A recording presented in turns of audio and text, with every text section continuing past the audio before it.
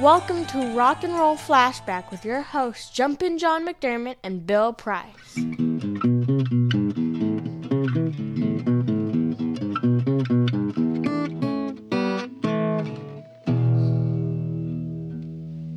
Welcome to Rock and Roll Flashback. I'm Jumpin' John McDermott, and we'll be looking back at some of rock and roll's greatest artists, songs, and stories. Today we will focus on another British invasion band that hit America's shores in 1964, the Moody Blues. This podcast is part one of two podcasts about the Moody Blues. Today I will be discussing the Mark I version of the band and their hit single, Go Now. Part 2 will focus on the Mark II version of the band from 1967 to 1977 and their core 7 albums. The Mark I version of the Moody Blues was an English rock band consisting of keyboardist Mike Pinder, flute and harmonica player Ray Thomas, guitarist Denny Lane, who was born Brian Hines, drummer Graham Edge, and bassist Clint Warwick.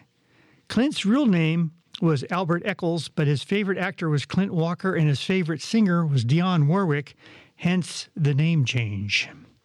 The group was one of several British beat groups primarily playing rhythm and blues. Ray Thomas, John Lodge, and Mike Pinder had all been members of El Riot and the Rebels. They disbanded when Lodge, the youngest member, went to technical college and Pinder joined the Army. Pinder then rejoined Thomas to form the Crew Cats. Like several other British bands, they went to Hamburg, Germany from May to November 1963. They were well received but poorly paid and returned to Britain disillusioned. Pinder and Thomas then recruited guitarist, vocalist Denny Lane, who had fronted the Diplomats, and band manager turned drummer Graham Edge, who had played with Jerry Levine and the Avengers. Pinder and Thomas initially approached their former El Riot bandmate John Lodge about being the bass player, but Lodge declined as he was still in college and training as a drafting apprentice. They instead recruited bassist Clint Warwick, who had played with Danny King and the Dukes. The five appeared as the Moody Blues for the first time in Birmingham in May of 1964. The band's name developed from a hoped-for sponsorship from the Mitchells and Butlers Brewery, which failed to materialize, the band calling themselves both the MBs and the MB5, and was also a subtle reference to the Duke Ellington song Mood Indigo, which apparently was one of Pinder's mother's favorite songs. Pinder said that the band was named Moody Blues because he was interested in how music changes people's moods and due to the fact that the band was playing blues at the time. Around this time, the band was the resident group at the Carlton Ballroom, later to become rock music venue Mother's Club, on Erdington's High Street. The band soon obtained a London-based management company, Ridge Pride, formed by Alex Wharton, who had been in the A&R division of Decca Records. Their recording contract was signed in the spring of 1964 with Ridge Pride, which then leased their recordings to Decca. Through this arrangement, they were introduced to London-based manager Tony Secunda. Tony got the band to perform a regular spot at London's famous Marquee Club. They released a single, Steal Your Heart Away, that year, which failed to chart. They also appeared on the Ready, Steady, Go TV program singing the up-tempo B-side, Lose Your Money But Don't Lose Your Mind.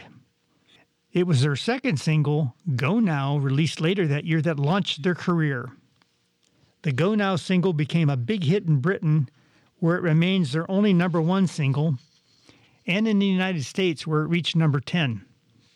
The band encountered management problems after the chart-topping hit and subsequently signed to Decca Records in the UK, London Records in the US, directly as recording artists. Their debut album, The Magnificent Moodies, produced by Denny Cordell, was released on Decca in mono in 1965. It contained that hit single, Go Now, together with one side of classic R&B covers and a second side with 4 Lane Pinder originals. Alex Wharton left the management firm, and the group released a series of relatively unsuccessful singles.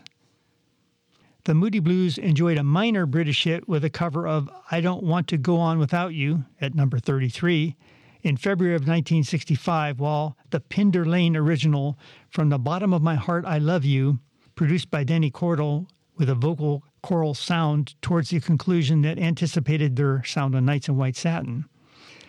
That song was issued as a UK single in May of 1965 and did a little better at number 22. But then a song called Every Day, which was also written by Pinder and Lane, stalled at number 44 in October of 1965, and no further British singles were released for about a year. The Moody Blues was still in demand for live gigs, though, and they had chart success in the U.S. and in Europe during those months when Bye Bye Bird was lifted from their album in 1965, December, as an overseas single reaching number 3 in France. Also in December 1965, they toured Great Britain as a support act to some band called The Beatles during the Beatles' last English tour. And the Moody Blues actually became friends with the Beatles during that tour gig. By this time, the Moody Blues were living together in a large rented house in the Roehampton area of London.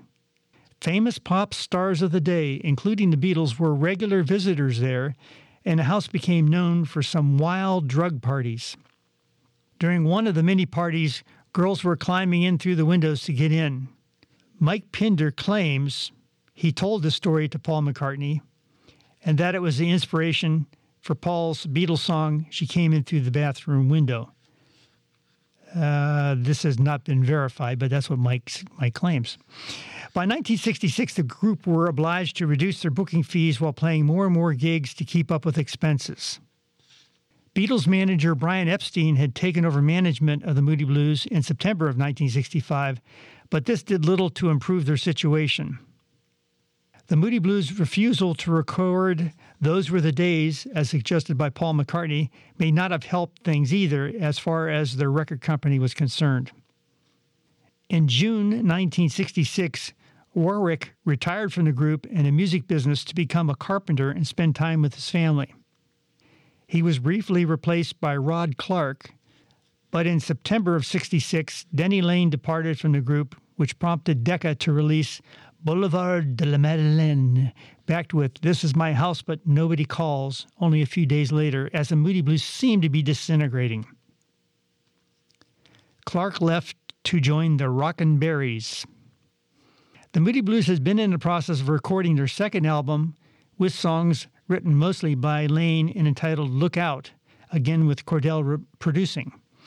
However, due to all of the personnel departures, the album was shelved. Here are a few more details about their big hit song.